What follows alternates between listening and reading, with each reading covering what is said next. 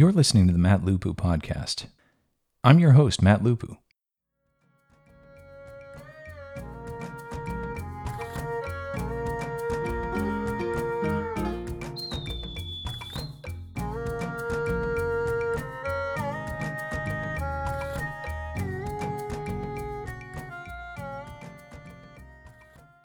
I'm excited and a little bit nervous to start a podcast. There's not an instruction manual for how to write, record, and edit one of these things. I want to make it very clear to anyone who might come across this recording that I decided to do this only after a lot of people in my life told me, you should start a podcast. Somehow it feels less cringy if I preface this whole thing by telling you all that I was put up to this. My educational and professional background is not what you would call normal. It has led me on a series of stranger and stranger adventures that, I think anyways, have given me a unique perspective on life. Maybe we should just start at the beginning, and you can see what I mean. My undergraduate degree is in neuroscience. I was a pre-med student for all 4 years of college. The experience was intellectually engaging, and all of the science that I learned in those 4 years have come in handy more times than I can count. But if I'm being perfectly honest, I never really connected with the sciences. Or rather, I should say, I never had a true passion for science, or for math. I sort of struggled through the courses in a state of constant anxiety and depression because I wanted a high-paying job and because I'm pathologically competitive. Those two character flaws were present in just the right combination to keep me going while simultaneously making me miserable because of my constantly mediocre performance. As graduation loomed, I knew that I would be dooming myself to a lifetime of unhappiness if I continued on to medical school. So instead of medicine, I did what any soulless, ignorant young adult would do. I looked for the highest paying job that I could find with my credentials. That led me to pursue dentistry. I made the decision 100% based on the average salary of general dentists as compared to other graduate programs in the health sciences. Well, not 100%. I was also very keen on the idea of my job being 9 to 5, and I wanted nights and weekends off too. If I'm being completely honest, I used to say that what I really wanted to do was to work in a factory making widgets, but I wanted each widget to pay me a couple $100s. If only I knew what I was wishing for. My tenure in dental school was not a happy one. I think I was looking at it the same way that Japanese students view their college experience. You see, in Japan, high school is ultra-competitive, as students jockey for slots in the highest-ranked universities possible. But once they get to university, the demands are much less, and the pressure is somewhat relieved. I think I saw dental school as the reward for missing out on normal college and high school life. Of course, that is not at all how graduate school and health sciences work. As a result, I was an abysmal dental student. I didn't care about anything that I was doing, and in fact, I started to panic more and more about the idea of having to drill on teeth for the rest of my life. I'll never forget when I came to the horrible realization that dentistry, along with all the other decisions I had made up till that point, were like a long series of giant mistakes. I was in a class called Oral Biology 2. The professor was talking about the genetics that control craniofacial development in zebrafish. I had no idea what she was talking about, and I couldn't imagine having to listen to the lecture for another second, let alone study the material. That was when I started to wonder if this was normal. It certainly didn't feel normal. It was around that time that I was talking to a friend of mine in my dental school class. He was a history major in college, and I seethed with jealousy. I would have much preferred doing something like that. We were talking about how weird the country of Romania is. They speak Romanian there, which is a Romance language like Spanish or Italian, despite the fact that the country is far from Italy and otherwise surrounded by countries that speak Slavic languages. I never understood why that was. My friend told me that I should try reading a book he heard about in college. It was called The History of the Decline and Fall of the Roman Empire by Edward Gibbon. I had never heard of this book before. And since I had a long commute every day, I figured it would be nice to have something to do on the bus ride to school every morning. So I went to Barnes & Noble and bought myself a copy. The book was almost unreadable from the very first page. As it turned out, the first volume of this book was published in 1776, and this Edward Gibbon character wrote in that archaic English you get in the Declaration of Independence.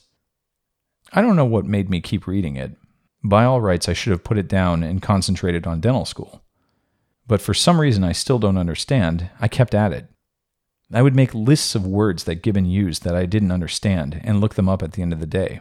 Words like perquisite and licentious and expatiate. After a while, you get the hang of an author like Gibbon. And as I got the hang of him, he got easier to read. I found myself totally shocked on a daily basis by what he had to say about the Roman Empire. There were massive civil wars and convulsions inside the Roman world that I had never heard of. There were emperors who shaped the politics and style of the Middle Ages, whose names I had never read. These were not little things, mind you. But it turned out that entire centuries of history that directly explain why the modern world looks like it does were totally hidden from my view. It was almost like I somehow had never heard of the American Civil War. Then I found out about it one day, and then said, "Oh, is that why there are different accents in New England and the South?" For anyone that hasn't read Gibbon, it's not a self-contained work. It's actually 6 volumes, and it will take you a very long time to finish reading. I walked around with my abridged copy of Gibbon under my arm for about a year before I finally got to the end. And during that time, I developed a kind of schedule. I would read during the day, sometimes even in class, since I certainly couldn't be bothered with oral bio, and then I would go home and read Wikipedia to check and see if this information was correct. The more I read, the more I researched. The more I researched, the more time would disappear into this weird new hobby of mine. One night that I remember vividly, I sat at my desk fantasizing about how cool it would be if I could read and research like this, but get paid for it. I remember wondering if it would be possible to go to Europe and dig up anything that confirmed Gibbon's stories. Then I remember thinking that it was too bad that archaeologists weren't really real. When I think about how much time I spent on Gibbon, it really is a miracle that I was able to graduate from dental school. I certainly cut it close. When graduation came, I didn't even go to the ceremony. Instead, I was already working on my escape plan. For a few years, I kept it a secret from everyone, because I was embarrassed. I was embarrassed that I made such a terrible mistake by going to dental school in the first place, but I was doubly embarrassed by my new plan. I would work until I got out of debt, and then I would apply to graduate school to study Roman history or archaeology, whichever one would take me. Those first few years after graduating dental school were in their own way the most difficult. I had to get licensed, find a job, and somehow also study Latin. I settled on Latin because I wanted to read the authors that Gibbon was talking about in their original language, and I figured that Latin knowledge would be a minimal requirement for admission into any graduate program. At first, I looked into taking a class in a community college, either before or after work, but the only offerings were in the middle of the day. It seemed like my plan was dead in the water. But then I thought about the Latin that I took as a middle schooler. Since then, I had learned Spanish, and while it wasn't easy, it did have some overlap with what little Latin I could remember. I waited until I landed my first job working in a Medicaid clinic in South Florida before I bought my copy of the Cambridge Latin course. I knew that the clinic I worked for needed me more than I needed them, so I took the calculated risk of studying Latin at work in between seeing patients. It took me about 4 months to go through the entire Cambridge Latin course. When I finished it, I tried to read Julius Caesar's De Bello Gallico, but I couldn't get much beyond the first sentence. That's when I went into a total panic and decided to start Latin all over again from the beginning, this time with Wheelock's Latin. That one took me a full 6 months to get through. By my third year working in the Medicaid clinic, I was nearly out of debt. I had an intermediate command of Latin, and I began to study ancient Greek in much the same way. It was now time to give archaeology a try. Just thinking about showing up to a field school in Italy was nauseating to me. I'd be older than everyone, I wouldn't be enrolled in school like everybody else was, and I'd be utterly out of place. The idea of it was so uncomfortable that I very nearly didn't do it. I sent out emails to a few contacts that I found on the internet, but one project in particular impressed me. It was called the Gabi Project, run by the University of Michigan. The program was 5 weeks in the summer, but I could only secure 3 weeks off from work. They were going to charge me full price, and I could leave whenever I wanted. At that particular moment in my life, money was no object, and I didn't think twice about dropping several $1,000s on this flight of fancy. Any doubt I had about this new direction evaporated my first day in the field. I never felt more at home than I did learning archaeological theory in the dirt. By the second week of the project, I remember the kids all talking about what they missed about home, and thinking to myself, I don't miss anything. These were thoughts and emotions which were totally foreign and very surprising to me. It was then that I realized, I think I can do this for the rest of my life. With archaeological experience in hand, I made my applications to a few master's programs. I was selective. Having just paid off a 6-figure debt, I was very wary of going right back into the hole. That was why I only applied to competitive programs that were fully funded. I wanted to get paid to study what I loved. I reviewed my application and didn't like my chances at all. I had no coursework directly related to the field, other than a few anthropology classes that I took at night, and I only took those so that I could find letters of recommendation to complete my application.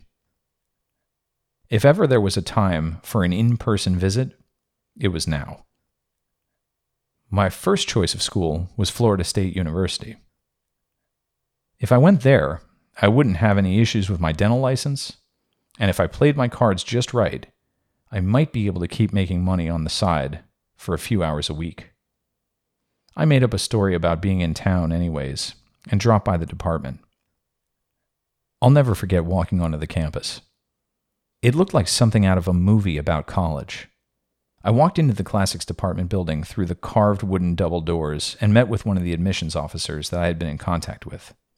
I emptied my backpack onto his desk, much to his chagrin, showing him the results of my self-study, my Wheelock and about 50 handwritten pages of exercises and notes, my Cambridge Latin series, my Hansen and Quinn Greek text, complete with its own stack of handwritten notes, and lastly my copies of Caesar and Suetonius, and the handwritten translations that I had been working on at the time.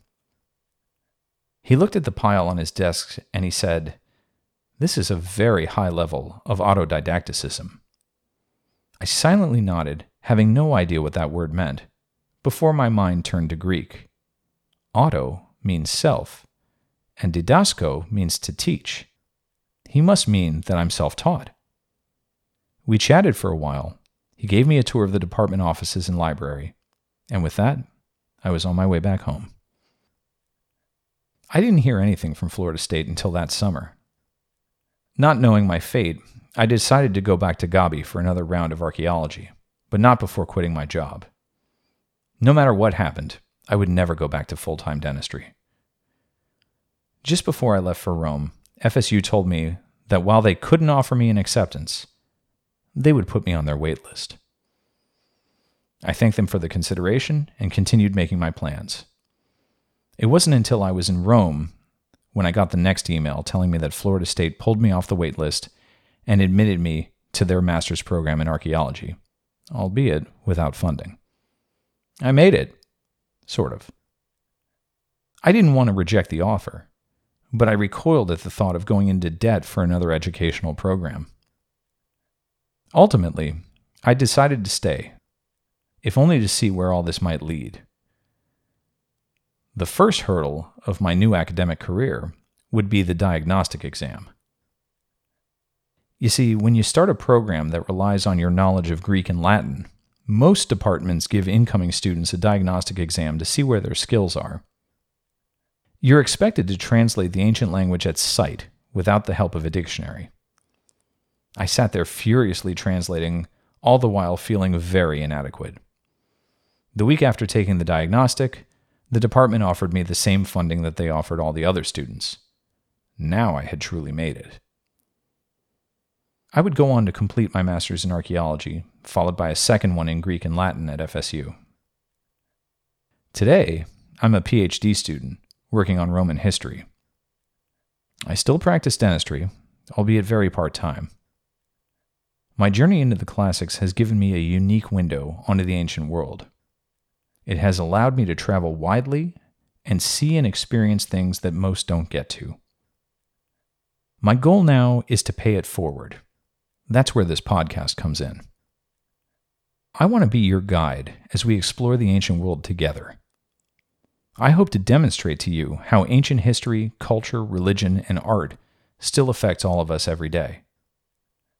But maybe most importantly, I want to convince you that this stuff is cool. Anyways, I'm Matt Lupu.